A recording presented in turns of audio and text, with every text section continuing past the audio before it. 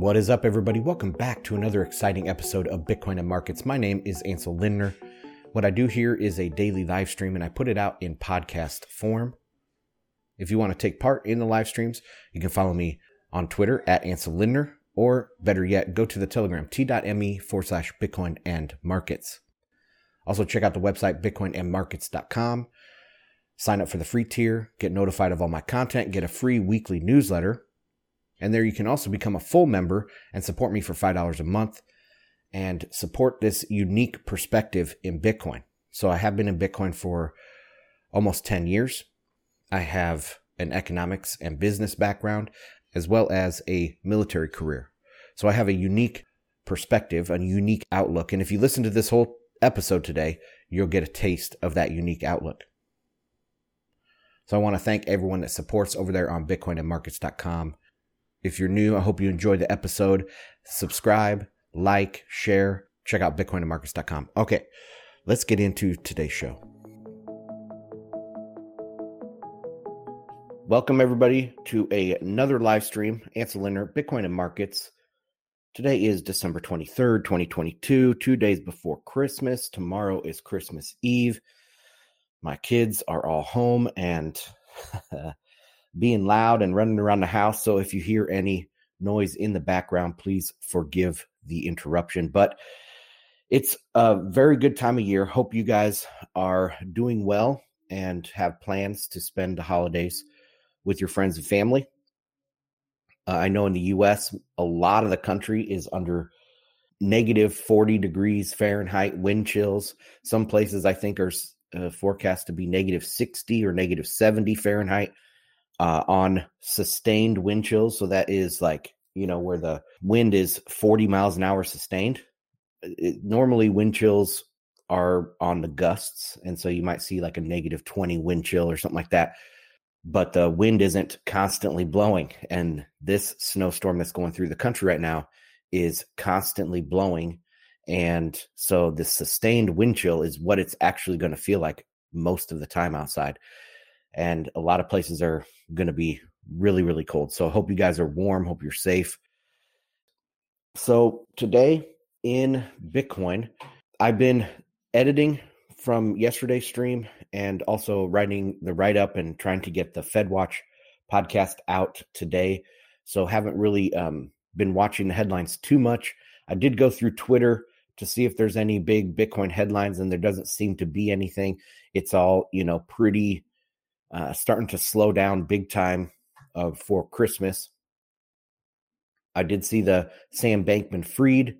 He is out on $250 million in bail. But anyways, so Sam Bankman-Fried, he only had $100,000 apparently. That's what he said. But somehow he's able to post at least $25 million for this bail. It's crazy.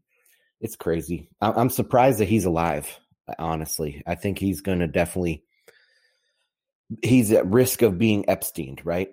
McAfee'd. Who else? All those people in big danger of that. So hopefully he stays safe, actually, because I'd like to see what he has to say. So yeah, he doesn't necessarily deserve the best treatment, but he can rat other people out and we can have them get what they deserve, right? So just some justice. But I don't know if that's going to ever happen. We'll see. We'll see how this ends up. I'm curious to see what you guys think. If you have any comments here at the end, let's see. Bitcoin. Just scrolling through here. Let me check Telegram, the daily post that I put up there. Let's see what you guys have to say in there. So, there was this tweet. Yes, Reed posted this tweet about exports and stuff. Let me pull that up. I can read this article a little bit. It's an article from oilprice.com. And the headline is, the U.S. could become a net oil exporter in 2023. And the bullet points, U.S. crude oil exports and refined product exports are both record highs at 3.4 million barrels per day and 3 million barrels per day, respectively. Meanwhile, crude oil imports are declining, falling to 1.1 million barrels per day in November compared to 7 million barrels per day 5 years ago. Holy crap. Holy crap. The U.S. is down to 1.1 million barrels per day imported in November. Of course, that is a kind of a recessionary amount, I would say. So maybe in good times it would be 2 million, but 5 years ago it was 7 million barrels per day. Oh man, that is crazy. All right, next bullet point. U.S. oil exports are set to surpass imports late next year, although that depends on whether the U.S. shale growth accelerates. So all of this stuff is also on the tail or on the heels of the government constantly attacking U.S. energy production. I mean, regulations out the wazoo, closing down pipelines, destroying a lot of the Canadian industry, destroying a lot of the U.S. industry. Yet somehow we still continue to produce more and more. Just imagine when the Marxists lose control and we take away all those regulations on oil and gas. And it's just boom time here. We are sitting on, I'll have to look it up again. I think the exact number was, or the exact estimate was 6 trillion barrels of shale oil. That's economical to take out of the ground under the United States. 6 trillion barrels. So yeah, we are the Saudi Arabia of the future. And as soon as the Marxists get defeated and we can have some sane energy policies, then I think the energy industry in the United States is going to boom big time. But anyway, let's continue with the story. The United States hasn't been a net exporter of oil and oil products since World War II. Very interesting. I thought that we were in 2019, but I guess it depends on the exact statistics that you're looking at. There's all sorts of different flavors of energy type of exports and energy goods. You have refined oil, you have gasoline, you got crude oil. And so there's, different flavors. I thought that in 2019, we were a net exporter, but I could be wrong. All right. Now it is on course to become a net exporter next year, with oil and product exports already hitting record highs, 3.4 million barrels per day and 3 million barrels per day, respectively. Meanwhile, Reuters reports, citing official data from the Energy Department, imports of crude oil are on a decline, falling just 1.1. Okay, we already talked about that. In fairness, the export-import balance this year is substantially affected by the massive 180 million barrel release of crude from the Strategic Petroleum Reserve, which the Biden administration used to fight soaring retail fuel prices. And also, of course, the just higher energy prices in general, and the sanctions on Russia that is a sucking power that sucks the oil out of the United States. So, yeah, I can see that this is kind of a off year or a unique year, and perhaps we will regress later next year, but we will see. Okay, quote, Russia's invasion of Ukraine has spurred new demand for U.S. energy and should push oil exports above imports late next year, assuming shale output accelerates. All right. If shale output does not accelerate, then in order to become a net exporter, the U.S. would have to reduce demand, the report notes. However, this is quite unlikely. Well, we're going to have reduced demand. The world is going to have reduced demand. And that's one thing I've been saying is, if, say, in 2019, the overall global demand for oil was 102 million barrels per day, we're at 99 now, or the last time I looked, we're at 99 million barrels per day. And it might never get past 102 again. I mean, it could, but what if it gets past 102 in 5 years from now, and then it slides back down?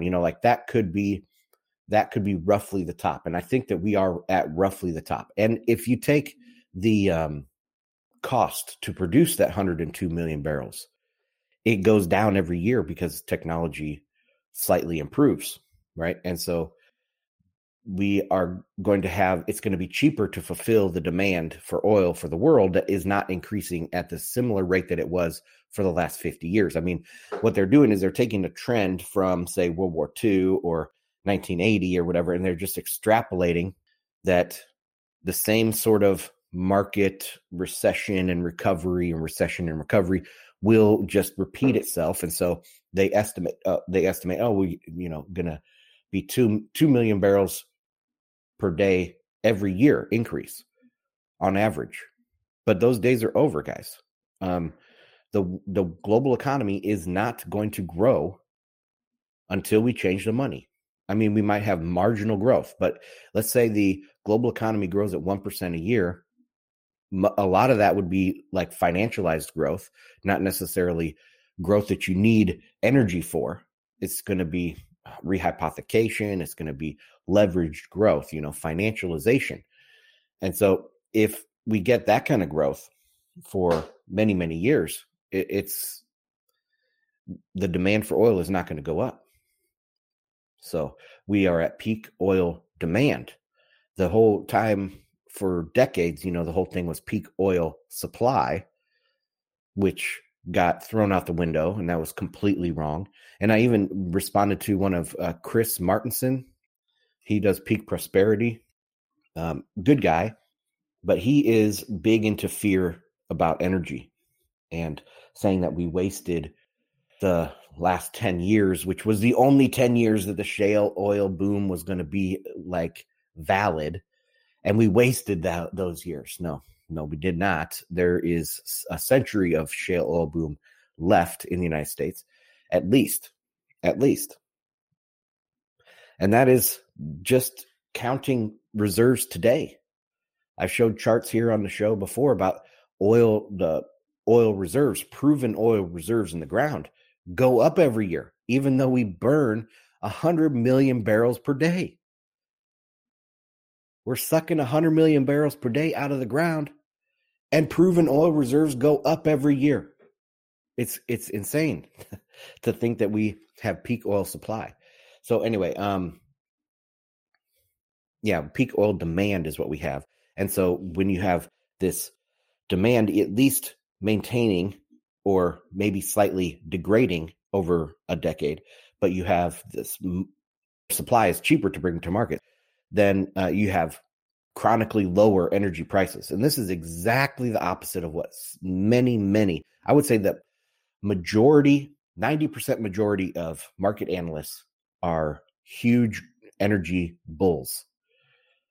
I'm an energy bull in the way that I think innovation will happen, and that will be good for certain energy companies that do this innovation. But the price of the commodity, no, the price of the commodity is going to go down. It's going to trend down over the next couple decades, I think. But anyway, that's enough of this oil. Let's talk. This is a related story. This is a headline from Zero Hedge. Freeport LNG announces another delay, sending U.S. gas prices lower. U.S. natural gas prices slid Friday morning after Freeport LNG announced it would delay the restart of its liquefaction facility in Texas from mid-December to late January. As of December 23rd, the reconstruction work necessary to commence initial operations is substantially complete, and the company is submitting responses to the last remaining questions included in the Federal Energy Regulation Commission's December 12th data request. Freeport continued, given the time needed for the regulatory agencies to review the company's responses and to seek any necessary clarification, Freeport LNG now does not anticipate commencing the initial restart of its liquefaction facility until the second half of 2023. U.S. nat gas prices slid as much as 3% to $4.85 per million metric British thermal units, but have recovered some losses. Freeport LNG has officially delayed its restart to the second half of 2023, which lined up with many estimates around the market. The terminal has been actively working on repairs on site, and it was becoming more likely that they would miss their end of 2022 target. Remember, Freeport has been shuttered since June due to an explosion with an initial reopening timeframe around fall. The delay has a silver lining. More nat gas will be injected back into the U.S. grid, though the bad news for Europe is fewer U.S. LNG shipments. Okay. So, yeah, that's why gas prices in the U.S. fell, because we need this facility to export this liquefied natural gas. But I think there's only one or two ports in Europe that actually can import LNG, right? I want to say it's maybe in the Netherlands and maybe in Spain, something like that. But most of Europe the infrastructure was set up for these pipelines, not the liquefied natural gas. So we'll have to see how this comes about. But yeah, just more energy staying home in the United States and lower energy prices is good for consumers. Maybe not what the energy producers want, but that is good for consumers. And once again, this is another reason why I'm more bullish on the U.S. economy than I am on most other economies. It'd be hard to find one that I would be more bullish than the United States. Okay, another story here from Zero Hedge. U.S. durable goods orders plunge in November, biggest drop since COVID. Following a plunge in leading economic indicators, U.S. durable goods orders tumbled 2.1% month over month in preliminary November data. This is the biggest month-over-month drop since the COVID lockdowns and slowest year-over-year growth since February 2021. Non-defense aircraft and parts fell 36%, while defense aircraft and parts declined 8.6%.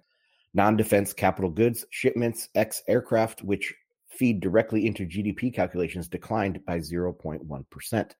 Rising economic uncertainties and rapid Fed rate hikes are revealed in softening CapEx intentions, which indicate that a soft patch likely lies ahead. All right. So very interesting. Everything is pointing to a slowdown, but we're not seeing the catastrophic slowdowns. I mean, if you look at this chart, I'll post this chart here in Telegram, and they can make I put it in the wrong one. Sorry, guys. Let me post that in the main channel. So, of course, they can do the headlines. Oh my God, huge drop in durable goods orders. They plunge in November.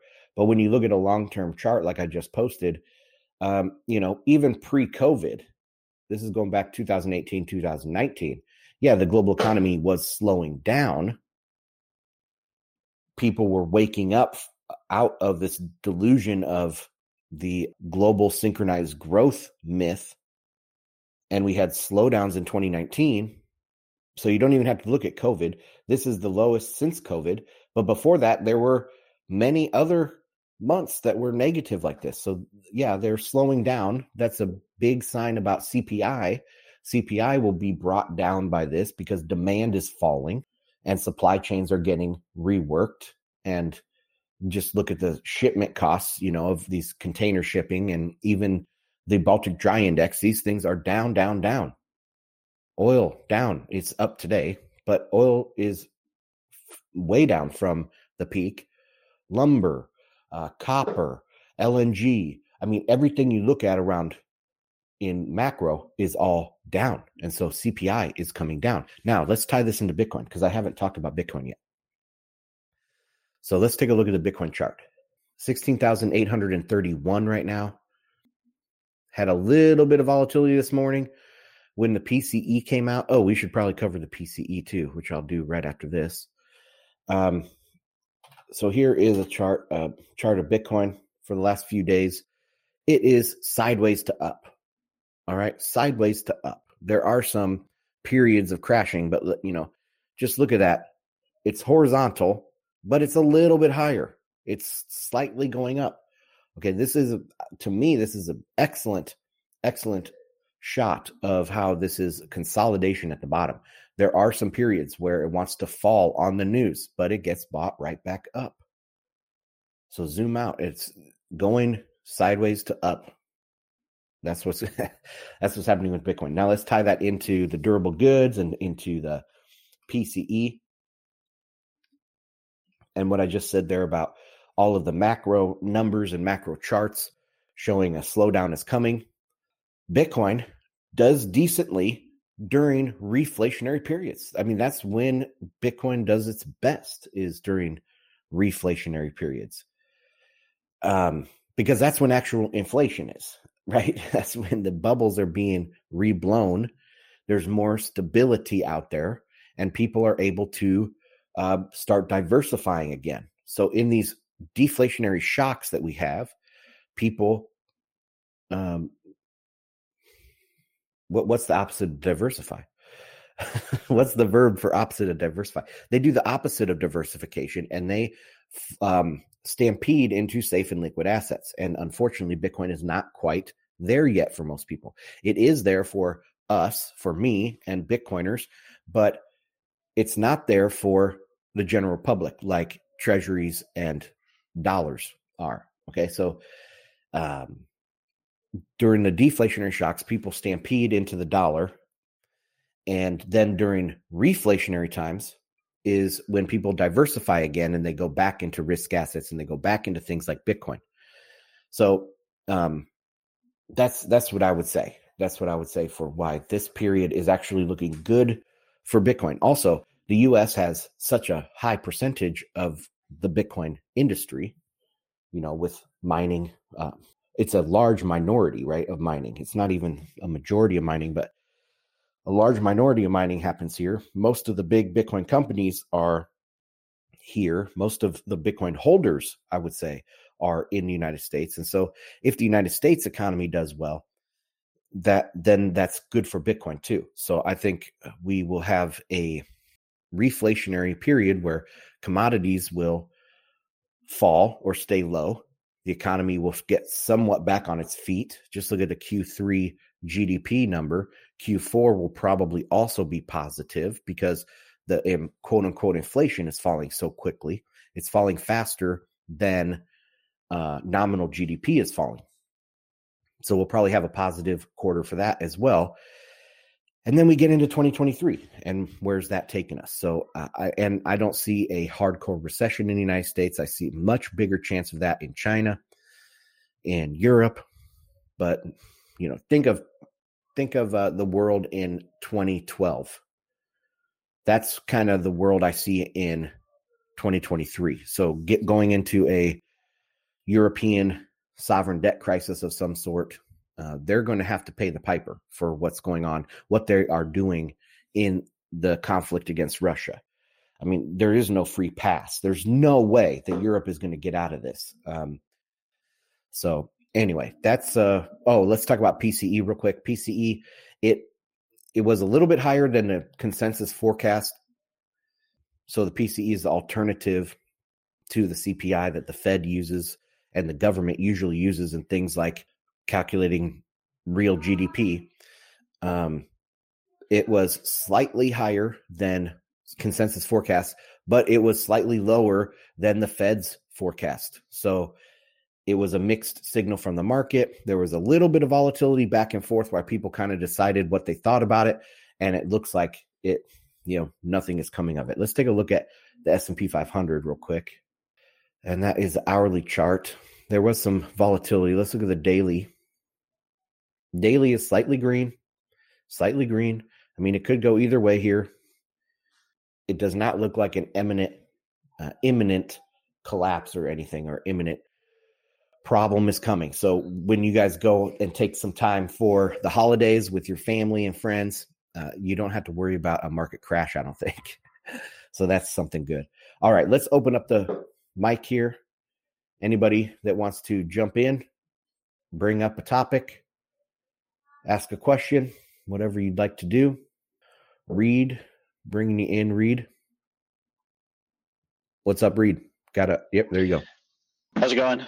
Yeah, I sort of threw it in late, but I dropped one other topic in the message spot for today. Okay. Bitcoin Magazine just dropped a headline, I think this morning or maybe last night, that Russia is planning in January to legalize the international trade of Bitcoin and crypto. And I thought the key thing, I think, and I just put it down for a second. There was a key quote right in the front of that article that I thought was interesting. Sorry, I'll just get to it. That's right, I dropped it in the chat too.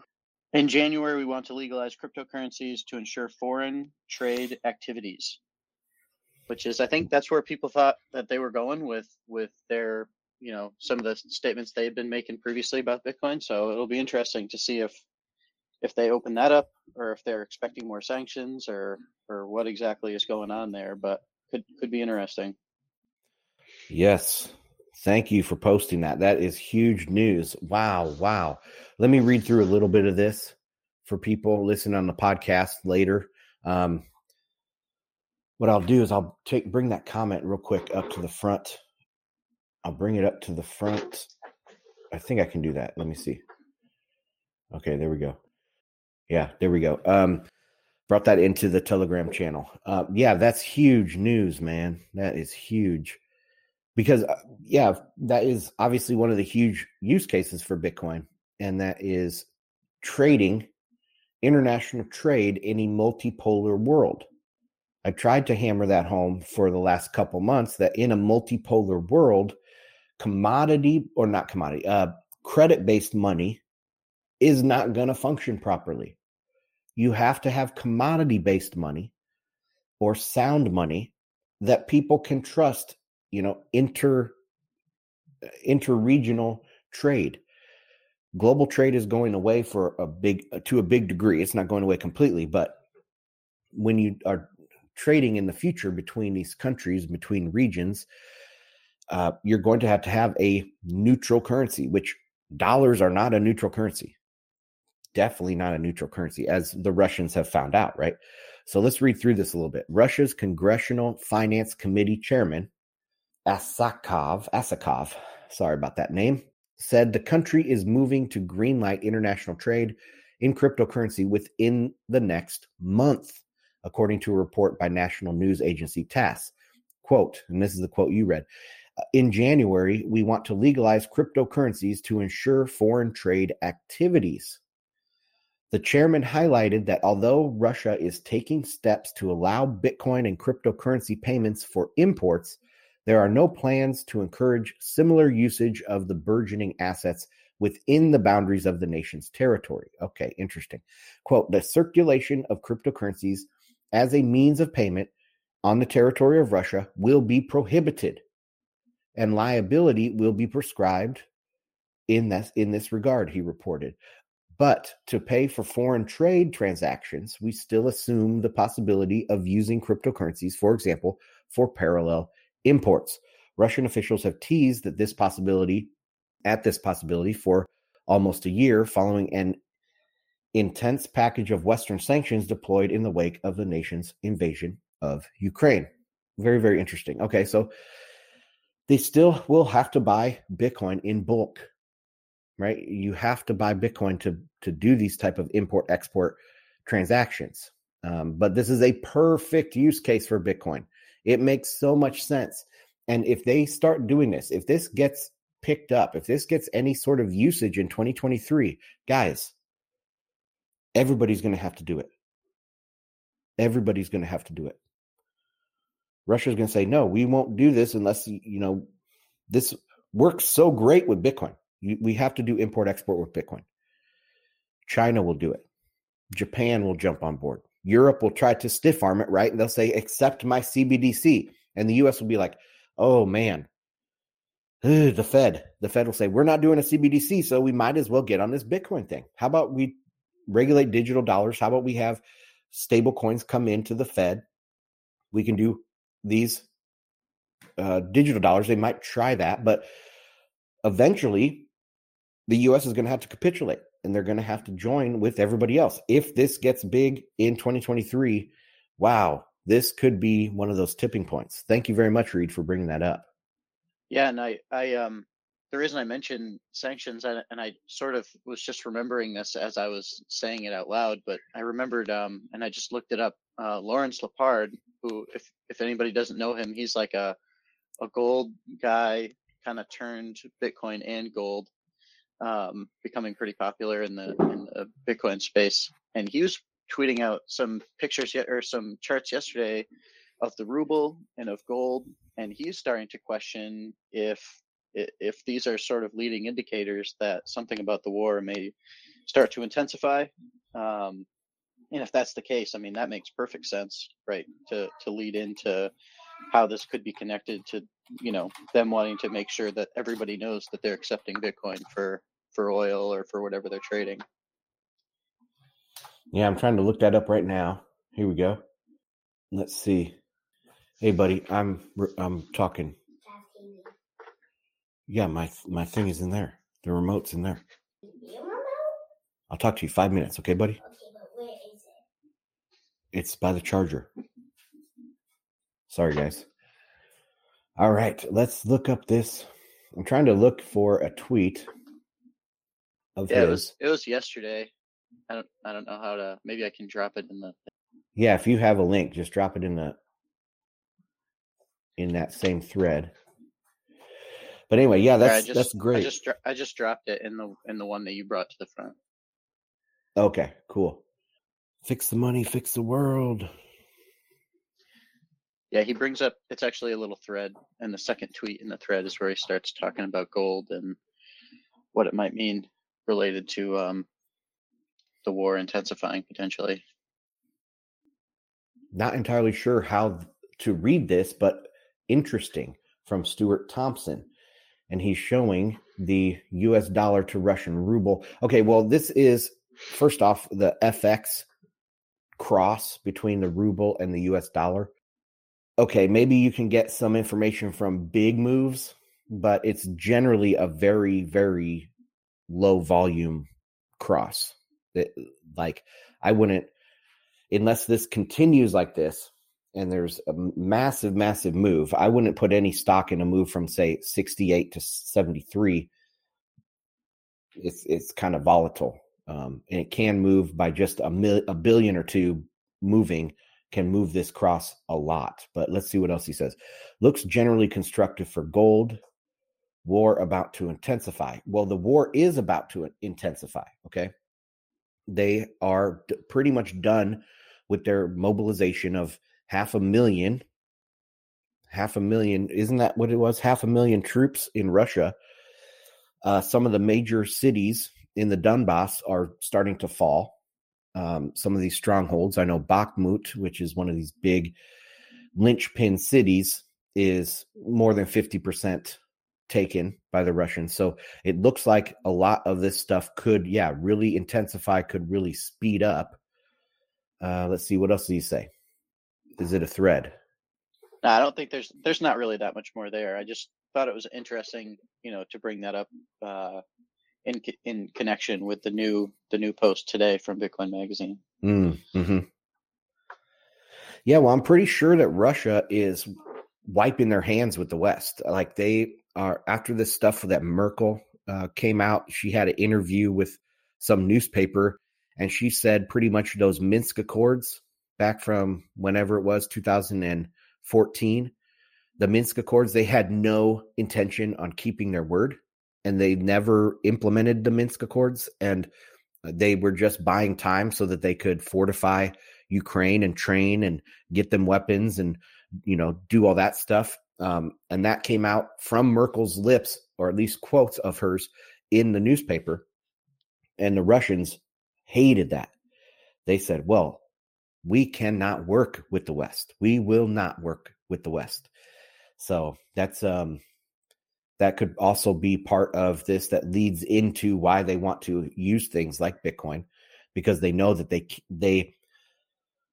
know that they won't go back to the old financial system. So they're looking ahead. They're looking forward. And of course, there's all these things with BRICS, the BRICS currencies, and trying to set up some basket of currencies, which is never going to work.